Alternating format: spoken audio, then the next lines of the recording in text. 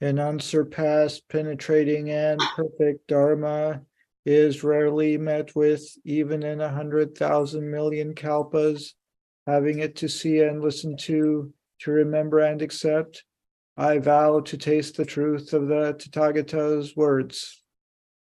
I'm going to speak a bit about the fourth clear mind precept, I vow not to lie.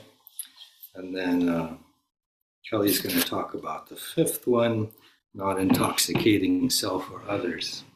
Full moon ceremony that we do, that second part, which is from Dogen.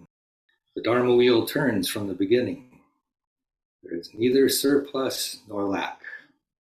The sweet dew saturates all and harvests the truth. So I'm going to start with what Reb Anderson had to say. All speech based on self-concern is false or harmful speech, and speaking the truth naturally arises from selflessness. When we are caught in self-protection and self-promotion, we cannot speak the truth. In the end, true speaking is the only way out of the bondage to self-concern. So we might knowingly lie if we're feeling vulnerable or need to protect ourselves. Sometimes it might not be fully conscious lie at this time that we say it, because we might be trying to deceive ourselves a bit as well. In The Heart of Being, Daidu Lori speaks about a different aspect. He says, under certain circumstances, if you tell the truth, you're violating the precepts. Someone is critically injured in an auto accident, gasping for breath, asking, will I be all right? If you say no, you're going to die. That person may give up right there. If you say, you're doing fine, it may be a lie, but it provides hope for the person to work with. Out of reverence for life and compassion, sometimes we lie. But if that lie is to protect ourselves, we violate the precept. So I like the way that he summarizes this, saying, out of reverence for life and compassion, sometimes we lie. But if that lie is to protect ourselves, we violate the precept. Are we speaking for the benefit of others or for ourselves? It's kind of a good way to check in, I think. We might lie to spare the feelings of someone we care about or to protect a small child from information that they're not ready to handle. Daidu Lori goes on to say, truth and falsity always exist within a specific framework. Our ways of seeing are very different. What's true for one person is false for another. So in Portland right now, there's a lot of disagreement about what to do with crime in the city. And I imagine in most cities, there's these arguments going on. And I think for the most part, they're honest disagreements. Some might be seen as self-serving, and some might be seen as thinking more of others. Some might seem kind of naive. There's a lot of different viewpoints. Reb Anderson refers to an oceanic truth. He says, I can never see beyond my own circle of water, and yet being aware that my circle is just a circle and not the ocean, I am liberated from it. The ultimate meaning is that your truth at this moment is just that. It's your truth. To make more or less of it would not be upright. When I first read this, I thought about my own circle of water to be something that I'm aware of in the midst of this ocean of truth that's beyond my limited view. But then I was kind of wondering how much of the circle that's within my ability to see am I really seeing? I'm sure I'd miss a lot. But if I'm aware that my thoughts and opinions are all based on a limited view, I don't need to hold them so tightly. Diane Rizzido, in speaking on this precept, said, this precept is variously cast as not lying, not engaging in false speech, or as right speech.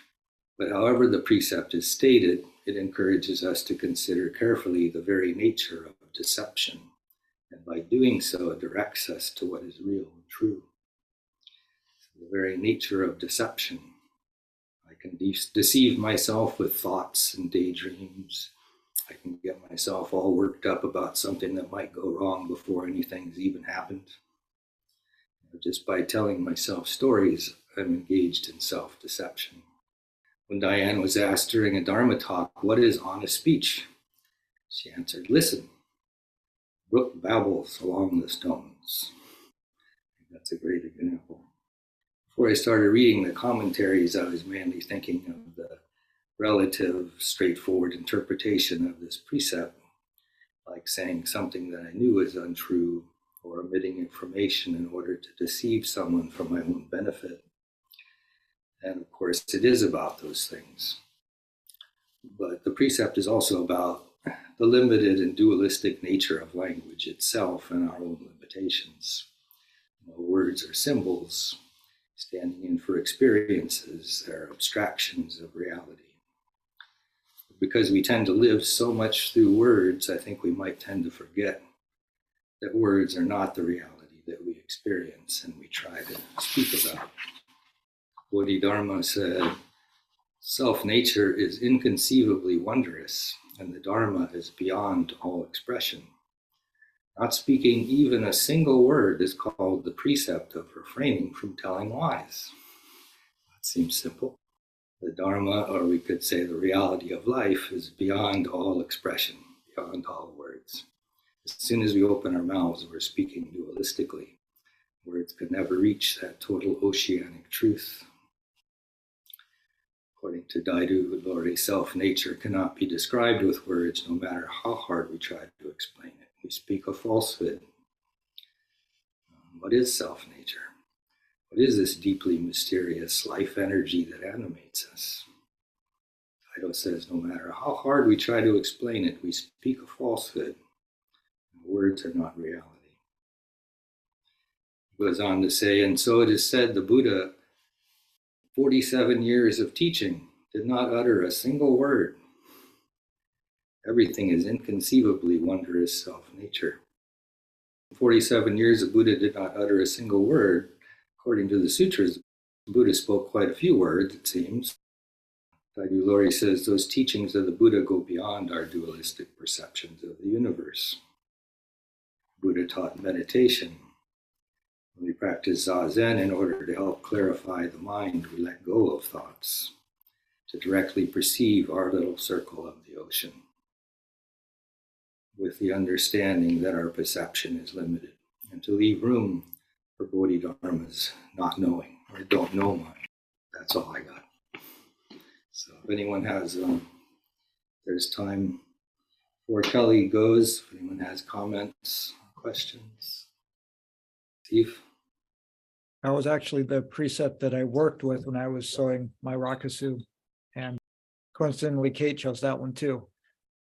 We each independently chose that one. We sewed at the same time. Who else did you say? Did you say someone else also? Oh, yeah, Kate. We sewed at the same time. We both coincidentally chose the same precept. Oh, I see. Okay. But what I found myself and still find myself working with a lot when it comes to that precept is authenticity. Not so much literally saying something that's true or not true, but like I can tell if I'm being more cheerful than I really feel, for example.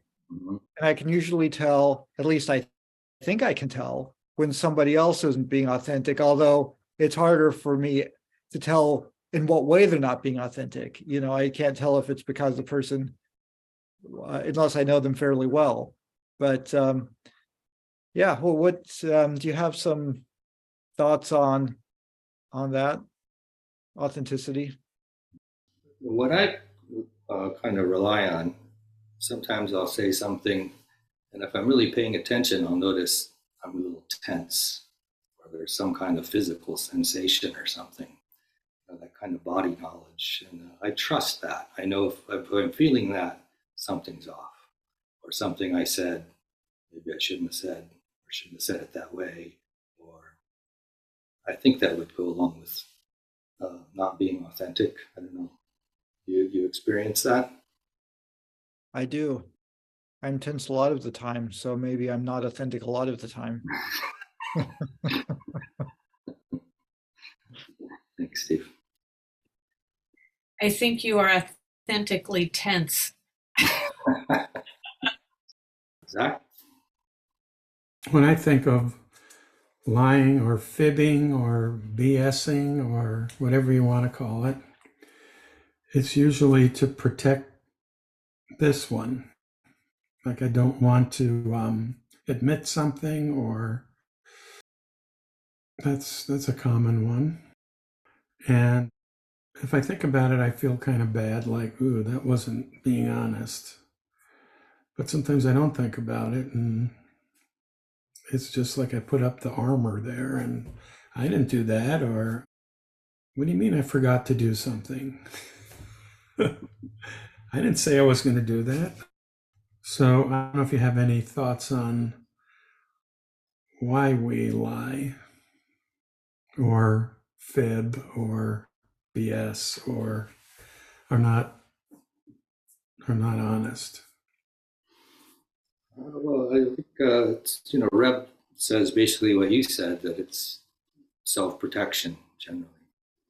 Or I know there's been situations where I'll get invited to go do something, and I don't really want to do that because there's something else I'd rather do, but I can't just say, well, I'd rather do this other thing, so I make up some excuse why I can't go.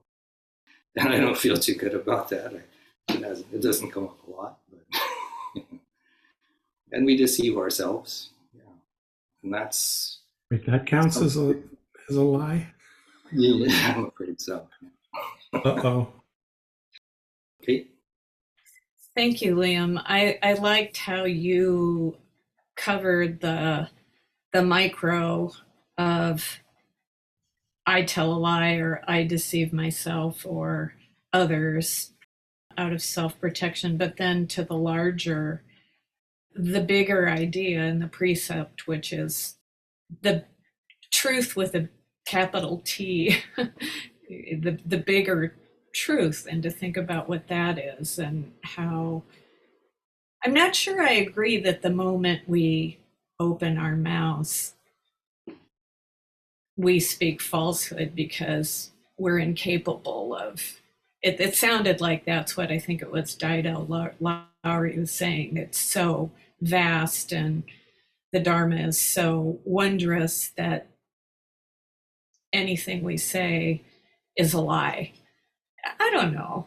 I think great art, music, I think it communicates some of that kind of truth, maybe, that can't be expressed just in ordinary day-to-day speech. Do you have any thoughts about that? Yeah, I think music and art communicate much more directly than words. Words are things we have to learn and kind of agree on, and I find them to be very clunky and lacking in specificity. Translating words from different languages. I was just hearing recently someone saying the word shunyata, which we translate as emptiness. Upaya Zen Center translates it as boundlessness. And the person that was talking and knew more about these things said, but neither one of those words really quite get it either.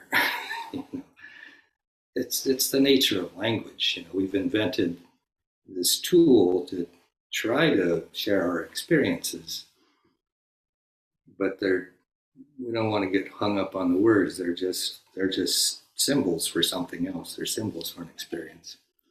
So in that sense, they're, I wouldn't call them a lie, but they're somewhat deceptive, maybe.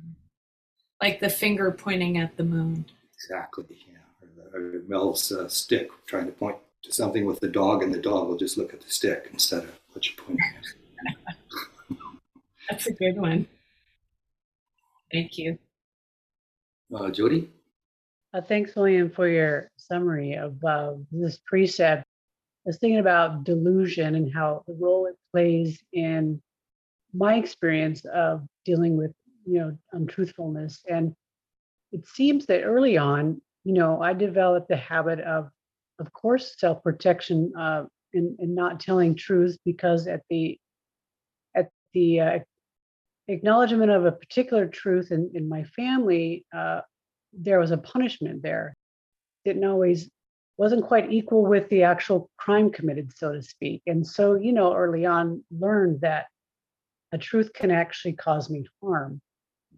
And even though I was being asked and told to tell the truth, it was the right thing to do, the consequence of telling the truth was actually not okay for me, the experience of punishment. That lasted for a long time with me until when I got into a 12-step program.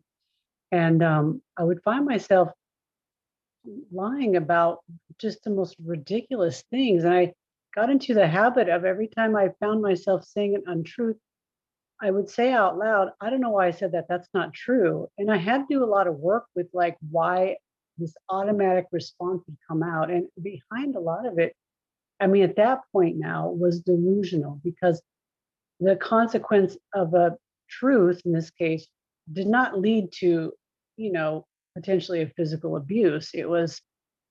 Maybe it was somebody might think of me in a way I didn't want them to, or maybe they didn't think anything at all, but the delusion was there that something bad would happen based on the history of that very young experience that became a real part of my core.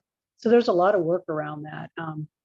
And so I don't know, it just made me think about this when you were speaking about how delusion plays that role. Often it's, fear that kind of seems to be the behind an untruth, a fear of something. And I read somewhere that, nothing unreal exists. So essentially it's like delusion. So I have to do a lot of work around mindfulness around like what's like delusional thinking in terms of, not being my true authentic self and why that is. And I will say also, I do think there are occasions when lies to protect oneself are extremely important. We live in a world where violence happens to women, to queer people, people of color. And I think that I would often be willing to break that precept to protect myself in that particular case and instance. And I certainly wouldn't look upon somebody poorly if they need to do that for themselves.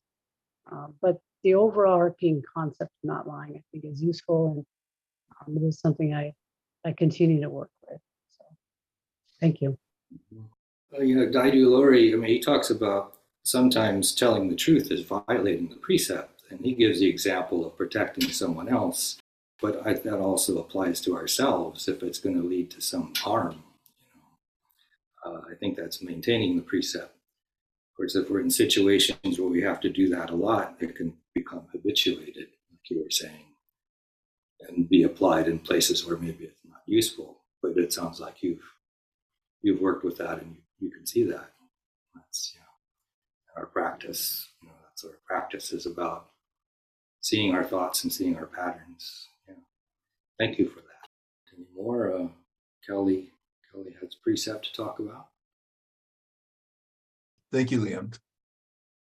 That was great because as you were talking about that, it occurred to me that the precept you're speaking about today is how not to kind of cloud your communication, and so it's delusion going out, and mine is sort of delusion coming in. How not to cloud what you perceive. It didn't occur to me until exactly this moment, but that works out really nicely. So I'm doing the fifth clear mind precept, which is I vow not to intoxicate self or others.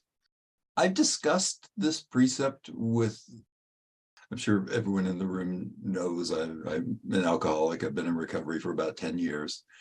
So I've discussed this precept with people, and people can get really defensive about it. And so I just want to kind of say from the onset here, I lie all the time. I steal stuff in one way or another. I steal stuff. I'm sure I misuse sexuality in some way or another. I know I certainly have. I want to make sure that we all understand that no one's being judged as we go through these precepts. If you lie or steal or drink or whatever, these are guidelines to work towards potentially, or to interpret however you want to. I just say that kind of from the onset because I've run into people getting very, very angry talking about this precept. I was thinking when Liam asked me which one we were each going to do, I said, well, I'll do intoxicate self or others because I know something about that. which that's always the wrong choice. Never, don't do that. It's always deeper than you think. It's always more difficult than you think. Well, maybe that's exactly the right choice then, because it's deeper and more difficult than you think.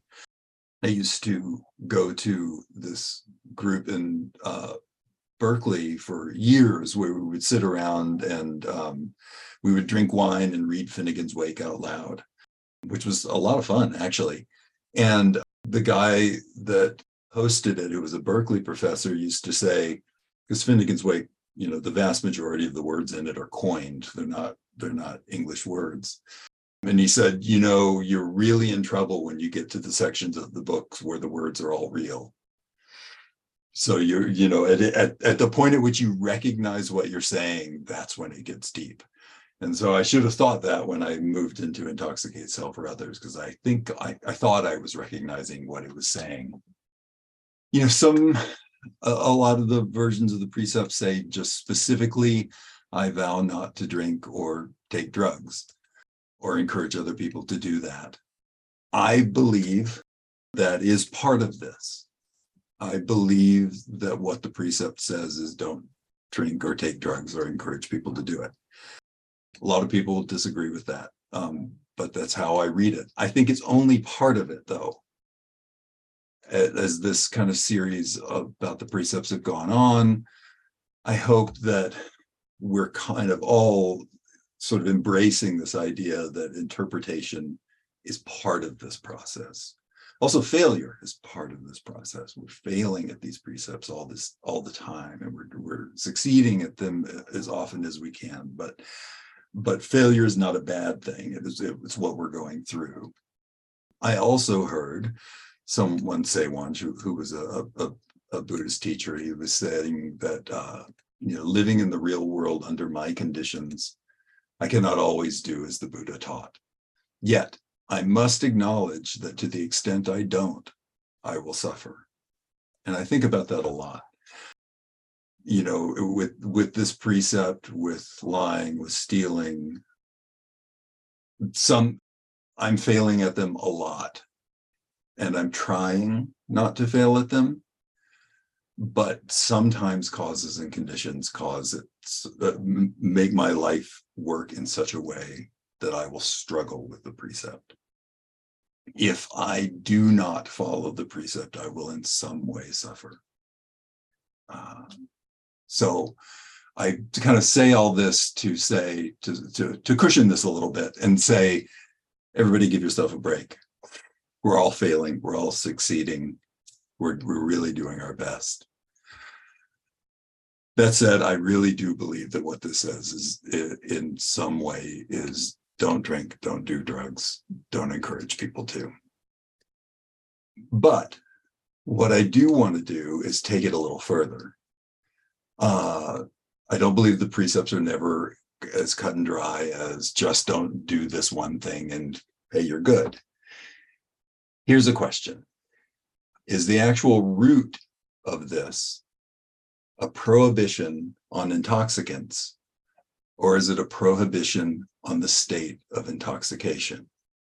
Is it about drinking, or is it about clouding your mind? If it's about clouding your mind, then we have to add a lot of things to this list of intoxicants. So we're not just talking about drugs and alcohol. We're talking about coffee, which I had some today, smartphones, which television, I encourage you to think of all of the things that are in your life that cloud your mind, that sort of distract you from seeing reality.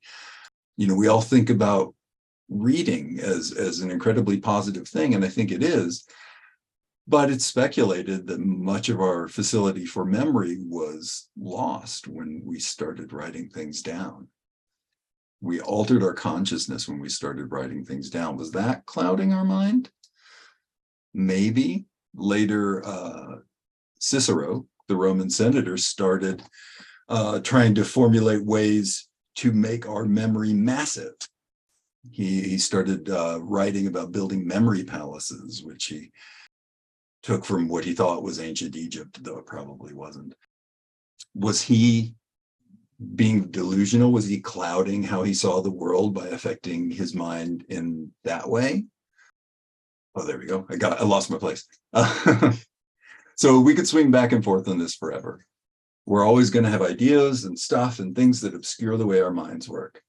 So maybe the problem is that we've got all these things in our lives, and I don't know. I don't have any real definitive knowledge about any of this, but we have all these things that potentially cloud our minds. So maybe our problem is the attachment to those things. So we can easily say, that's a fun word to use. We can say that being attached to these things, or being attached even to ideas, can cause these things to become outsized in our mind. They can obscure our clarity. So is then being attached itself an intoxicant? And is that what the precept is warning us against?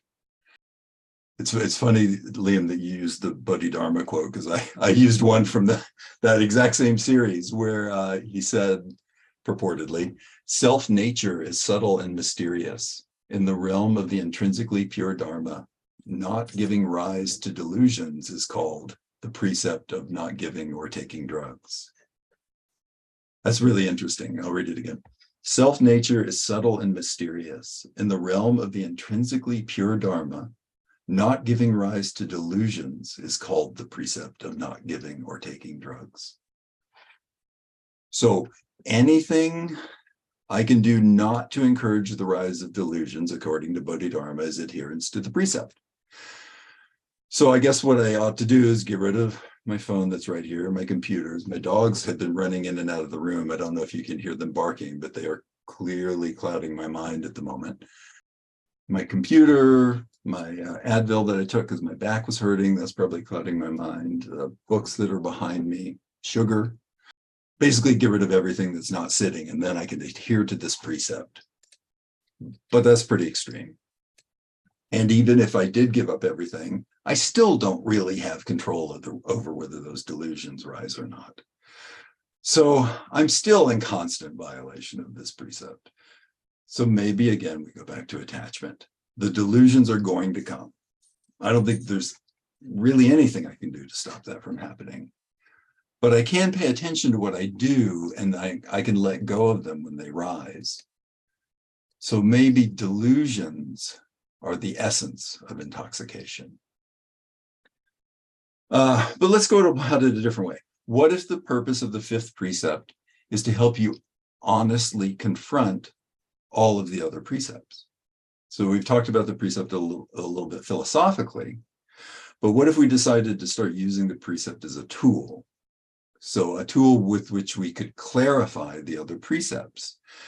So it seems like a really useful way to think about it. Maybe this precept is a large part of what we mean when we say clear mind, when we're calling them the clear mind precepts.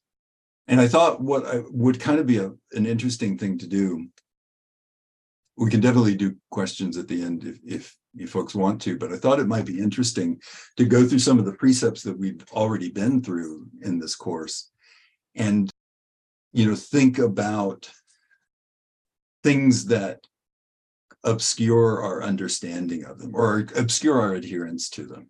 So what distracts our clear mind at looking at some of these? So that I just kind of hit the ones that we've done so far. So the first 4, and just see if we could use this as a tool to unlock more things about them. So I'm going to ask people here if you would weigh in if you have any ideas. Can you think of anything as far as the precept of vowing not to kill? And again, when we talked about kill, we talked about killing time, we talked about killing relationships, we talked about killing communication with each other, we talked about actual physical hurting. Is there anything that you can think of that intoxicates or clouds your mind in a way that would cause you to potentially violate that precept? And I have thoughts to get us started if no one has any ideas, but let me give you a few seconds. Yes, Steve. What comes to my mind are food attachments and food attachments either way. So one, Yeah.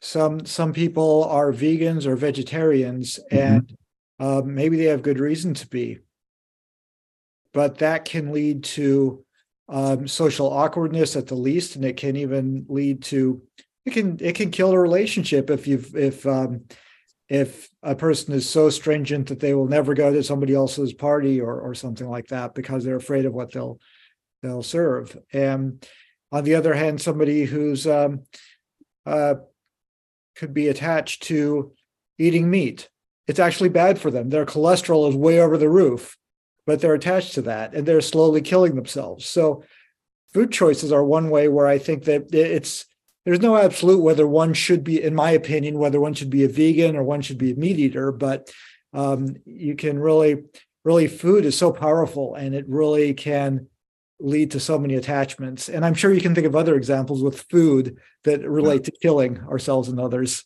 and our relations. Oh, that's such a good one, Steve. That wasn't even the first thing that popped into my mind when I was thinking about this the other day when I was kind of jotting it down, but yours is much better than what I came up with. It's absolutely right. And you know, in some ways, like we talk about like traditional intoxicants, and we talk about things like you know, drugs or alcohol. Food resembles that a lot. Food does a lot of things to us chemically. It's partially the reason that we get so obsessed with it, aside from just liking it and being familiar with it. So yeah, I think that's a really great one. Let me go, I'll jump down to the next one. Can we think of anything that clouds our mind when we're thinking about vowing not to take what is not given? So stealing, potentially. Is there anything that would cause you to take something that wasn't yours? You know, so something that has I don't know if I want to use the word confused, but something that has tugged on the morality of that situation. Yeah, Zach. I'm not sure if this is what you're looking for, but when you're talking about these delusions and everything, I think about ego and how we can easily delude ourselves into thinking, that's mine, I can take it, or I deserve it because that guy treated me wrong last week, so I'm going to take his cupcake or whatever. But ego is almost like the ultimate delusion that you can convince yourself of anything. Yeah. So, oh, that's excellent. Yeah, I agree. I think ego is a major intoxicant. And it's something that we all really have to watch out for, because it will start really shifting your sense of right and wrong. I wrote something along the same lines because I was like, you know, I said I wrote it down as self-righteousness, which is pretty similar. That's all born out of ego. And my dogs are running in and out of the room now. And I was like, so what if I could say, like, maybe it's okay for me to steal this piece of music or this, you know, download this TV show or this thing because I deserve it and they're all rich jerks. And I've clearly clouded my vision here, but I've somehow gotten myself to violate a precept, and I've done this exact thing. So I know of whence I speak. How about misusing sexuality, which I know may be a more tender subject, but if anyone has anything, I'd love to hear it. No.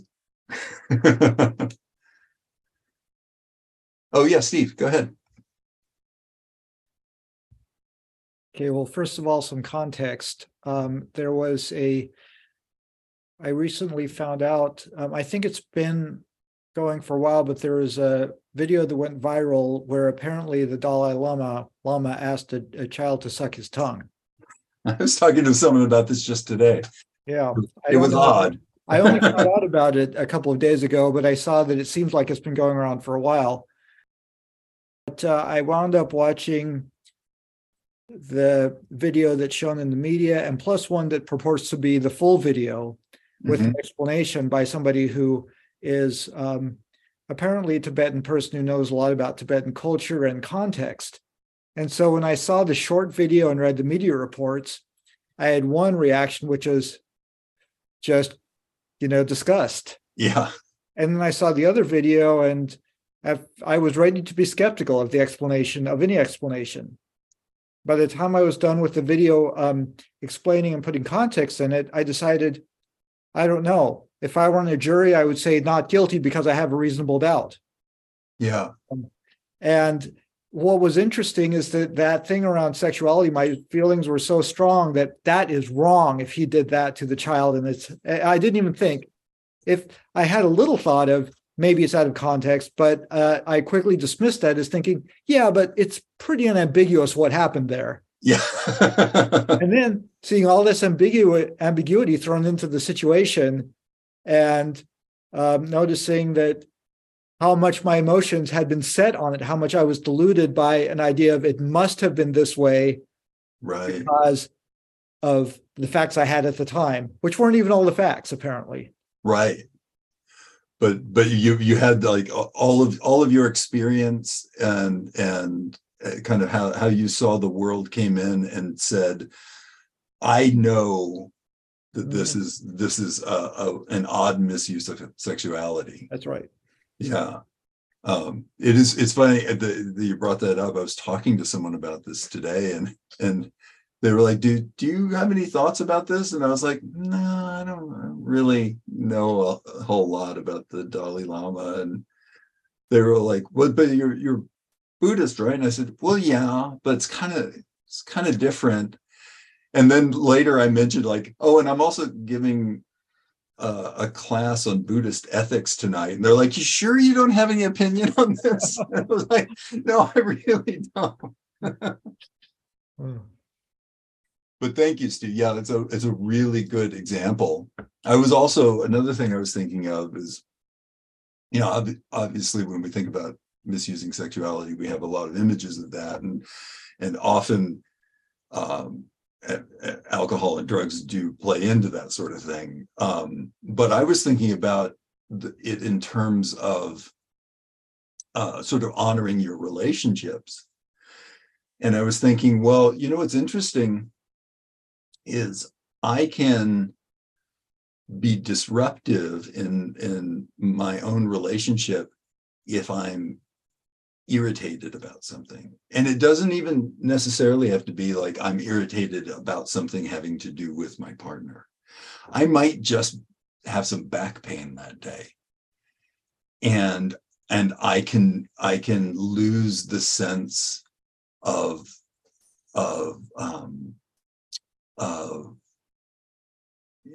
sort of the sense of honor of my relationship. I get grumpy, and I will be disruptive, and I might be argumentative, and I try not to do that. But at that level, like I've let whatever it was that irritated me cloud my vision of my relationship and cause me to be disruptive of it. And I think that's a way of kind of intoxicating yourself and having it roll into misusing sexuality. The last one I was going to do was the one that Liam just did, which was vowing not to lie. Can anyone have anything of something that would cause you not to see that clearly? Would perhaps cause you to lie because you're viewing it not with the clearest of minds. All right, I'll go with what I wrote down. So what if I'm reading a whole bunch of like fairly polarizing kind of polemic news stories and they've upset me? which I do, and it should back away from sometimes because it's upsetting and depressing. And I get in a discussion with someone who takes a contrary opinion. But I am so passionate about the things that have stirred me up from reading these stories that I am willing to nudge the truth in my discussion with this other person just to be more right.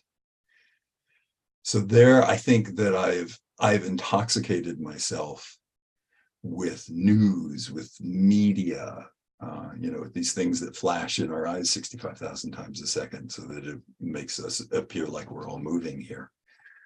So that was the one example of that I came up with. I was like, that is a way that my passions can kind of be inflamed in a way that might might convince me that it's okay to lie to win that argument. And I think that's a kind of intoxication that we have to watch out for as well.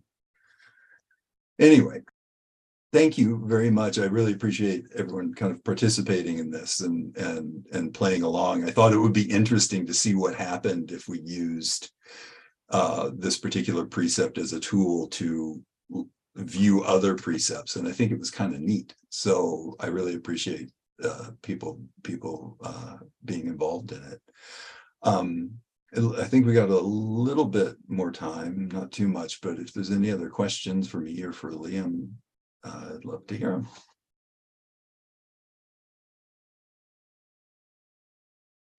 Whoa, nothing. It's settled. Okay, Jody. At the party, I think it was pre-pandemic. The first summer party that I went to, I had agreed to help try to find donations for a wine, even though it's kind of funny because I haven't drank for a very long time. But I was like, okay, I'll volunteer to help set this up. So when I was at Vino Godfather, I think it was, to see if I could get a donation for the party, I was sitting out there thinking to myself about this precept of intoxication, about like, we're going to have this party, but yet we're going to be serving alcohol. It seems kind of, contradictory to this idea of not intoxicating self or others. And I remember just kind of feeling a little, I think I took a little joy out of that a little bit, like, okay, well, these people aren't perfect, clearly, like, there's room to like be imperfect around some of this. So anyway, I just wanted to say that. And maybe some of you thought that, maybe you haven't. I just thought it was interesting.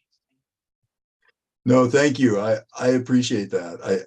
I think that sort of stuff is really helpful. Like as we kind of look at these precepts and have to acknowledge to ourselves that we can't live up to them. And for some of us, there's some that are a little more serious than others, because we're in trouble if we don't. But I think it's very leveling and humanizing when we all kind of admit, hey, there's some of these that I can do and some of these I suck at. So thank you for that, Jody. Yeah, Kate.